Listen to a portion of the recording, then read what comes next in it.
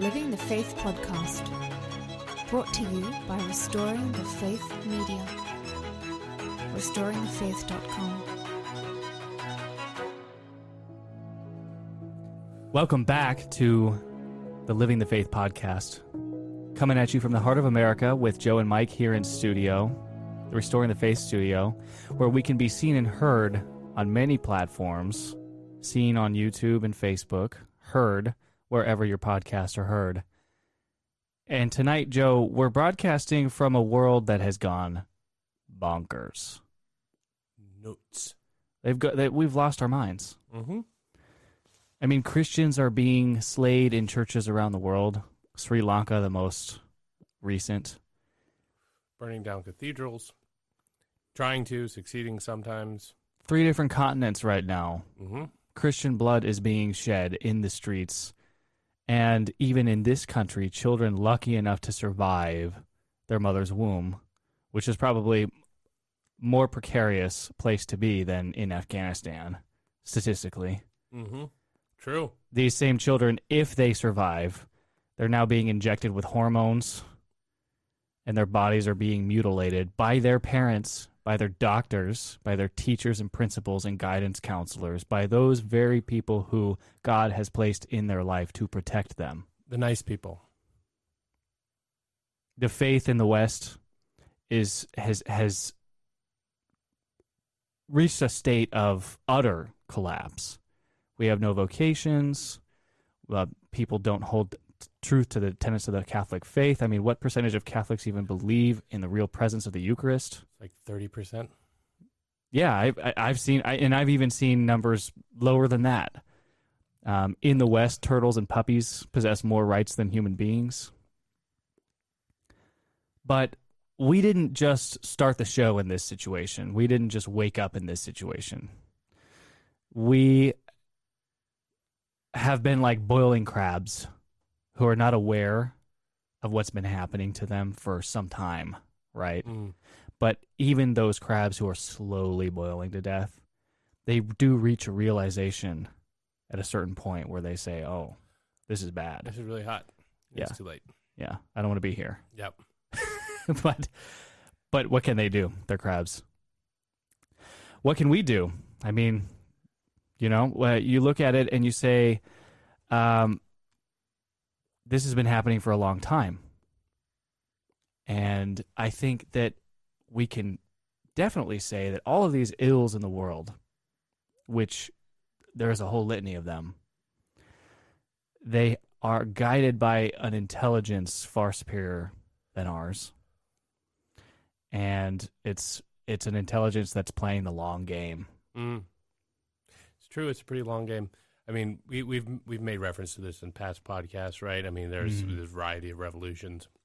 They want to talk about the Protestant Reformation revolution. Mm-hmm.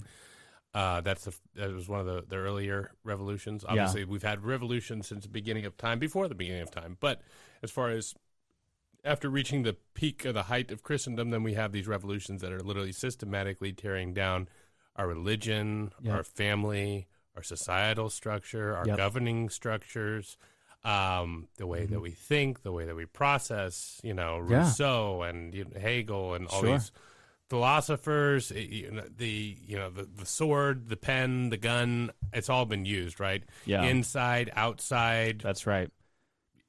From every which way direction. I mean, you can't even, there's not, I can't think of an angle, and of course... I'm sure. Right. They will figure something There's some out. other unexplored frontier. Right, exactly. as if reading books to children in public libraries sanctioned by the taxpayer dollars, those books are being read by cross-dressers, okay? Yeah. To put it mildly. As if that's not the unexplored frontier, right. Who knows where these people are going to go. You couldn't even say those words aloud 10 years ago. No. Somebody would be like, "Oh, I'm sorry, you can't say that." I was like, "No. This is you. Yeah. You look on your Facebook feed or your Instagram Drudge Report, whatever it is, whatever it is. You're seeing these pictures, and I'm just like, okay, I've got to close my computer now because I can't even look at this stuff." No, it's repulsive. Right. It's evil. It's demonic. It's not even like we're like moving on past the the seduction of the mind, even, right, and of the senses. Yeah. This is just like, no, this is grotesque, and this is ugly, and this is awful, and there's nothing attractive about it. It's just literally absolutely repulsive. Yeah. And I think that the left, or the modernists, or the liberals, or whatever word you want to ascribe to describe these revolutionaries, they have been making incremental changes to the fabric of our society, to our culture, to our family, to our faith for generations. And they've been playing the long game. And one of the things that they're willing to do is they're willing to compromise. They're willing to inject 95% truth if they can just get a little bit of error. Mm-hmm. And this is what Hollywood does. This is what the popular media do. This is what TV personalities and sports stars, and they're all caught in this system where they're willing to give you enough to make it seem real what they're saying, so long as they're subverting your thoughts in back end. In little ways. Yeah. And this started from the Garden of Eden, right? I mean, Yeah. Satan wasn't lying in one sense, that he said, "Oh, you eat this apple, Eve, you'll be like God." Right. Well, yes, you will know the difference between good and evil. Mm-hmm. Don't know if you want that, but yes, and like in that manner, yes, you'll be like God. I mean, again, it's a play to the arrogance, it's a play to the vices and whatnot. Sure. You're not going. He didn't say you're going to be God. Right. But Yeah. hey, it's a little deceptions along. Well, the way. and it's an appeal to pride, and as we know, pride comes before the fall, and even as we broadcast now in the so-called month of Pride, I mean, what does pride deserve? Pride doesn't deserve a month. Pride deserves hell. That's it. I mean, if you look at an image of what God did to Sodom and Gomorrah, that's how He regards pride. Mm-hmm. But now it's these very same people who have co-opted that word. They've chosen that word as their bannering cry. Mm-hmm. They are united behind the word of pride. I mean, it's the capital of capital sins. Mm-hmm. It's the root of all evil. Mm-hmm. And that's the word that they choose to enshrine. And again, we didn't just wake up in a world like this. If you had proposed 100 years ago that a deranged, mentally incompetent psychopath would be reading books to children in a public library, that wouldn't fly. But it not only is it acceptable now, but if you don't go along with it, then you're some kind of phobe. You have a phobia. Mm-hmm. And the same can be said, even sadly, of the church. In the last 100 years, there have been incremental changes to the church. And we're not talking about any of the stuff that's in the news right now, or anything like that. I mean, you just look at the loosening of the disciplines, Eucharistic fast, or holy days of obligation, or the requirements during Holy Week. I mean, those things have relaxed over time in incremental ways. Mm-hmm. And now we wake up in a church where the pews are largely empty, and the faith in the core tenets of what we're supposed to believe are totally lacking. Right. And I think even people are confused as to where to go to lay the blame. Right. They don't want to blame this, but they want to blame that. Well, it was the society. No, it was the church. Right. Whenever you talk it had to do with, problems inside the church, then people wanted to say, oh, well, it was the age of rock and roll, and it was the sexual the revolution. Just got carried away with it, right? Yeah. And it's just like, okay, wait a minute, who are you blaming exactly? We're just going back and forth. Yeah. And the thing is that all of us are really confused at the end of the day. All of us have succumbed in some way to this modern lifestyle that we live in.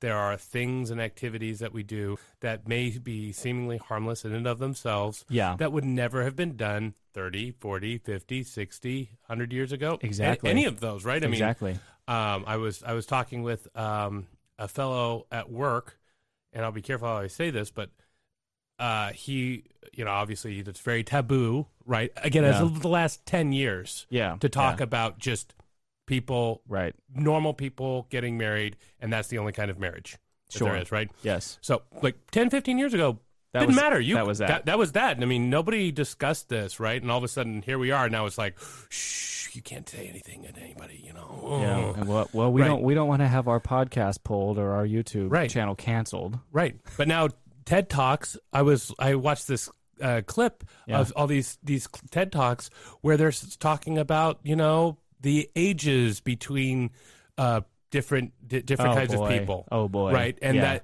that's, people can still be together even if, you know, that's the new frontier. Exactly. Yeah. The age of consent should be lowered to exactly. zero. To zero, right? To whatever you want. I mean, you know, open licentiousness, right? Mm-hmm. I mean, it's all licentiousness, but I mentioned that to him. I was like, showed him to that. And he's a father, you know, and he has several children, right? And he's a very, very liberal Catholic. Okay.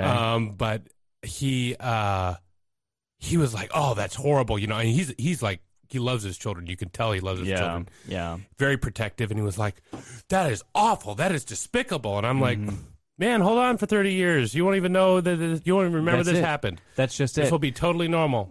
And when you showed him that TED talk, that was his moment where his lobster moment where he realized I'm boiling to death right now. Right. There's something wrong with my surroundings. There is something now. wrong. But the thing is that that was like a new frontier to him, because then I turned around and I said, well, you know, Sal, do you remember when you were younger and this other thing, other disordered relationships? He's like, well, that's different. And I'm like, that's what they said then. Yeah. And now that's what they're saying now. And in 30 years, you'll be okay. And it was just like light bulb moment. And he was just like, oh my gosh, we need to talk about this stuff more often. I was like, yeah, you think? Yeah, for sure. Yeah. So having said all of that, the same, I think, principle holds true to our souls. Mm-hmm. Incremental changes in society and in morality and in the church are applicable even to our souls. In other words, changes in our souls don't typically happen overnight. They correspond to the same principle that it's a long game. Mm-hmm. It's a long game. And there are notable exceptions to this. You know, St. Paul comes to mind, where, you know, he's knocked off his horse. He's given incredible graces by God. He's shown heaven. He's imbued with the faith. But for the rest of us, that's not going to happen. And I think that we need to be very realistic about that. Mm-hmm. We're not going to have a Saul Paul knocked off the horse moment in our lives. Mm-hmm. Correct. That's an extraordinary grace from God. No, it is. I mean, again, it is mysterious how God chooses to give which graces to whom. Sure. It does have to do with how you were created, what capacities he gave you, and all this sort of stuff, what your potential is. Obviously, for, you know, people who it's harder for, you know, he could make it easier for them. If they have an easy life, he can make it harder for them. Yeah. But this incrementalism part, this is what just it sucks everybody in. It right? does. I mean, it's hard to escape. Even like Islamic peoples in the Middle East, who in several regards led a more strict lifestyle with regards to some things, right? Sure, yeah. And then they get overrun by capitalism, and they're just like, okay, anything goes. Here you know? we go. Yeah, we got MTV now. Yeah, exactly. Like, it drags everybody in. Yeah, and it's the daily grind, right? We all know that this is what it takes. You know, going the other way, my father was always very, very strict on us, and you know, it's to the point where you're just like, come on, Dad, come on, please. Okay, no, really, are we gonna deal with that right now? Like, can we stretch this out a little bit? Let's not, you know, go pedal to the metal here. And no, it was always pedal to the metal, because you have to fight against the downward thrust of the daily grind. Yes. The world, the flesh, and the devil are constantly tempting you. They're constantly pulling you in, sucking you in. And you contend with that fact, and you pair that fact with the fact that none of us knows when we will meet our demise. Mm-hmm. It could be tonight. It could be during this show that one of us just drops dead. Not impossible. Nope. Probably not likely, but not impossible. And so since we don't know when we're going to die, and we do know that the world and the flesh and the devil are constantly sucking us towards that incrementalism, then the right and proper reaction to that, as your father imbued into you, is to fight it every single day in little ways, in big ways, in any way that you can. Mm-hmm. And so the point of the show here is to talk about some specific things that you can do in your personal life and in your soul to combat that. Certainly. And the overarching principle, I think, is you're not going to buy... The Catholic faith is not some self-help book that you can just read on an airline flight and suddenly change your life. It doesn't work that way. Very true. Vice and sin and defects are very difficult to overcome. We maintain attachments to them. We love our vices. Mm-hmm. We love our defects. Yeah. We love this world, and in certain ways we love, the flesh and the devil. So as St. Francis of Sales points out in his writings, he says you need to ruthlessly and systematically root out your sins and your defects and your attachments one by one. But don't do it you can't do everything overnight. It's true. It's true. No, you can't. And we've talked a little bit about this in our earlier podcast about confession, right? Yes. So we have to have a firm purpose of amendment. We must make resolutions. Yeah. To not to commit these sins again. Yeah. That doesn't mean at the same time, and I have to be very careful how I say this, right? But you have to systematically attack these vices that we have, these habits. Yeah. You have to have a resolution. This is not going to happen again. Now, I'm going to take steps to systematically make sure that doesn't happen again, right? Right.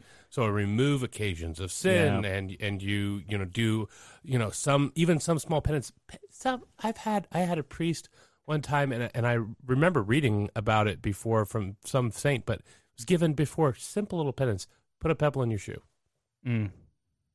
I mean, I like that. That doesn't sound like a big deal, right? I'm gonna tell you, It's annoying. It's super annoying. I mean, we're not to the level of the saints, right? Where we're whipping ourselves, wearing hair shirts. Yeah, right. That's a much bigger deal than that sounds like. Yeah. But there's little things that you can do, and of course, when God gives us the grace, especially after a good confession, etc., to, we're just gonna, make this happen. I'm going to put a bracket on my leg or something like that. Maybe I'll cut off a finger. Yes. I don't know. I don't need all of them. And I'm going to stop eating forever. Right. Exactly. I'm going to take vitamin C and drink water. Yeah. Right. We don't need to do that, but it does need to be, like you say, it doesn't have, it's incremental. Yeah. And the more important point about that is consistency. It's consistent. Yeah. And it's targeted. That is such a great point because on the flip side of that, you hear about people when Lent comes around or when Advent comes around, for those who hold true to the Advent fast or even to the St. Michael fast. And they're like, "Oh, what are you doing this year?" "Oh, well, I'm giving up sugar in my coffee." "Oh. Wow. How brave of you." "I'm giving up chocolate this year. For 40 days, I'm going to live without the luxury of chocolate." I mean, we're not saying to just be totally weak and cowardly here, right? And to underwhelm God by the magnitude of your giving to Him. Exactly. But I mean, it's easy for those of us who go to the gym, like yourself, or you're exercise. You're pointing at me, but the camera's on you. Yeah, I know. Maybe you should change the camera. I am not the visage of yes. Anyways, the point is that you don't lift a 10-pound dumbbell for your whole life. Right. You're adding to it. Yeah. And if you're not adding to it, then well, we're not really making a whole lot of improvements here, are we? Right. And you don't start off doing Olympic lifts either. Right. Exactly. And so virtue always lies within the mean. Mm-hmm. It's always in the middle road, right? Mm-hmm. And so what St. Francis of Sales is saying is that this is a long and arduous process. It might take your whole life to do it, but systematically you root out one vice at a time. And like what you said with the pebble in the shoe, being consistent about it, or saying to yourself, I'm not going to do this one thing ever again, and here are the 15 ways that I'm going to help myself to do it. You attack it from all angles. You remove all occasions of sin. You layer in additional prayers and meditations, and it is possible to excise these things out of your soul. It is possible. It is done. The spiritual masters have done it. They have carved this path for us, but none of them say that it's easy, and none of them say that it happens very quickly. And I think that's kind of the point. So we kind of started off the show by listing this litany of horrible things that have happened to us over time, but the same logic applies to how we're going to fix our own souls over time. And it is difficult, and it takes a long time. So let's talk about, in an Ignatian way, resolution. You said the word resolution, so let's talk about that. Yeah, so, with regards to the resolution that you have to make, with regards to confession, you need to make these resolutions not to do this again. This is not I'm going to try. Yeah. It has to be a firm purpose that you have to make, that you're going to change it. So if you're going to make these resolutions, oftentimes it's good to have a confessor, if you can find one. Yes. That can help you along with that way, to help you give those resolutions. Right. Make sure that you're not under challenging yourself and over challenging yourself. That's always very helpful. Yeah. That's definitely a good way to tell if you have a good resolution. So that's a very, very good point. Having a good, solid, strong confessor, somebody who understands the state of your soul and what is and can help you discern what a good resolution would be. We in America are big fans of New Year's resolutions, aren't we? Everybody at the turn of the new year, they make a resolution to do X, Y, or Z. A lot of times it has to do with health and fitness, and most people fall away because they bite off more than they can chew. They try to start a diet that is untenable to them, or they try to implement a workout regimen that doesn't really fit in their schedule and just isn't possible to maintain. So making a resolution doesn't just have to happen in the confessional. You can actually make a resolution in an Ignatian sense yourself. And a resolution has to be something that is very specific. It should be something that is manageable. It should have some kind of time component attached to it. For example, you might say, I am resolving that I will add a 10-minute meditation to my morning litany of prayers. And I am resolving that I will do this. And here are the various topics that I'm going to meditate on. When we had Chris Zeiker on the show, he talked a lot about meditating on the 7 sorrows of Our Lady. That's a very good place to start. And you can meditate on that for 10 minutes a day and bear fruit from that, from all of those 7 sorrows every day. So that would be layering in of something. You can have a resolution to give something up. Like, for example, my wife has given up ice cream for her entire life. She has given it up. She will not touch it for the sake of my own soul. Now, I mean, that's a pretty incredible wife, and a really, I'm bragging on her a little bit because she's going to watch the show later. She's probably not going to be very pleased that I'm announcing this to the world, that this is her discipline. Now we know. Now there's no cheating. No, not only is there no cheating. Okay, so I am the worst. You're a horrible person. No, because you're a horrible person. Because if I even suspect that she is smelling ice cream, I'm like, get that away. I feel like my soul is now dependent on her keeping of this resolution. Oh, no. I'm like, no, you have to keep this. I really like this resolution, and I'm going to help you keep it. Yeah, here, let me eat it for you. Yeah, right. No, I mean, honestly, I don't even really eat ice cream that much, or if I do, it's not in front of her because I don't even want to tempt her. But the thing is if you bite off more than you can chew, what happens, Joe? I mean, you fail, you fall short, but then what does the devil do? Then it pushes you in the other direction. Then that's when despair comes into play, right? And so, man, I couldn't pull that off. Well, I'm pretty useless. Well, whatever, at the very least, just FYI, lethargy is a form of despair. So even being lethargic. Wow. That's a good point. Yeah, that's despair, right? It's just no movement. Yeah. It's like they have the old saying, and not moving forward is moving backwards, right? There's no stationary place. Where And that you is can stay. true in the spiritual life. It's true everywhere. Yes, exactly. But particularly true in the spiritual life. Yes. Yeah. And that's the case. So you become a lethargic, and that's a form of despair. That's just sloth, right? Yeah. So, anyways, that you've got to keep pressing forward, and even if it's small bits, right? You gave the example of Lent, right? So obviously that's a very particular point of the year where it's like, okay, this is radical change time. Yeah. So not impossible, not like way too far out there either. But but this is where you can exactly. grow in your spiritual life exactly. and imbue a habit. I mean, I think it was Aristotle said if you do any one thing for 21 days, it becomes habit, and habit is much easier to sustain than just the sheer force of the will, some temporary discipline. Thanks be to God, Lent is 40 days long. So if you're able to do something for 40 days during Lent, there's a good chance that you can continue that discipline throughout the year. Yep. Well, okay, and here's one last point that we can talk about is, by the way, don't let this all go to waste, especially if you do things that become habits, for example, right? You use the sugar in the coffee example. For some people, that's a big deal. Thanks, Mike. Yeah.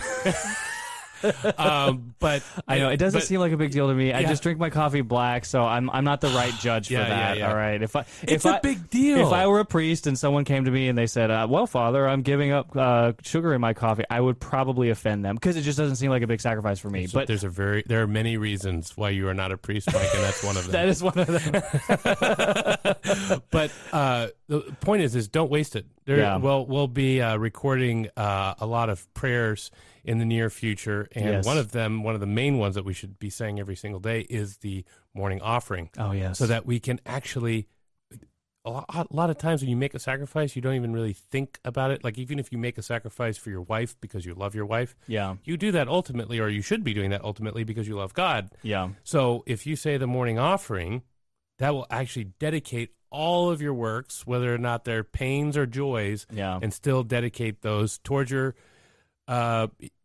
eternal salvation. That's great. That's great advice, Joe. I mean, look, how sad is it in the world, in a world filled with so much suffering and pain and sorrow, all of those sufferings and pains and tears are not offered to God. They're not united to the cross. They're not offered for the poor souls in purgatory, and they're not utilized and rendered back to God at a minimum for your own salvation. How sad is that? No, it's very sad. If you don't have an intention of putting those towards, you're just suffering for no good reason. Yeah. You hate yourself if you're not offering those things to God on a daily basis. You say that every single morning. It's a very powerful prayer. Yeah. We'll leave a link to a copy of it into the description. Yeah.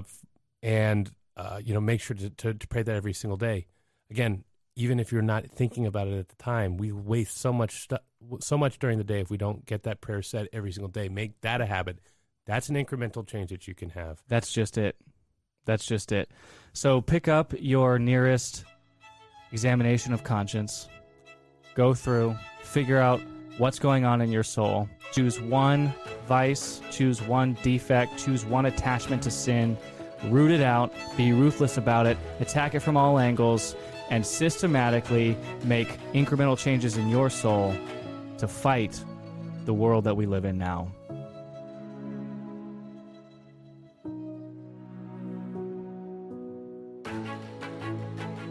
Living the Faith Podcast, brought to you by Restoring the Faith Media.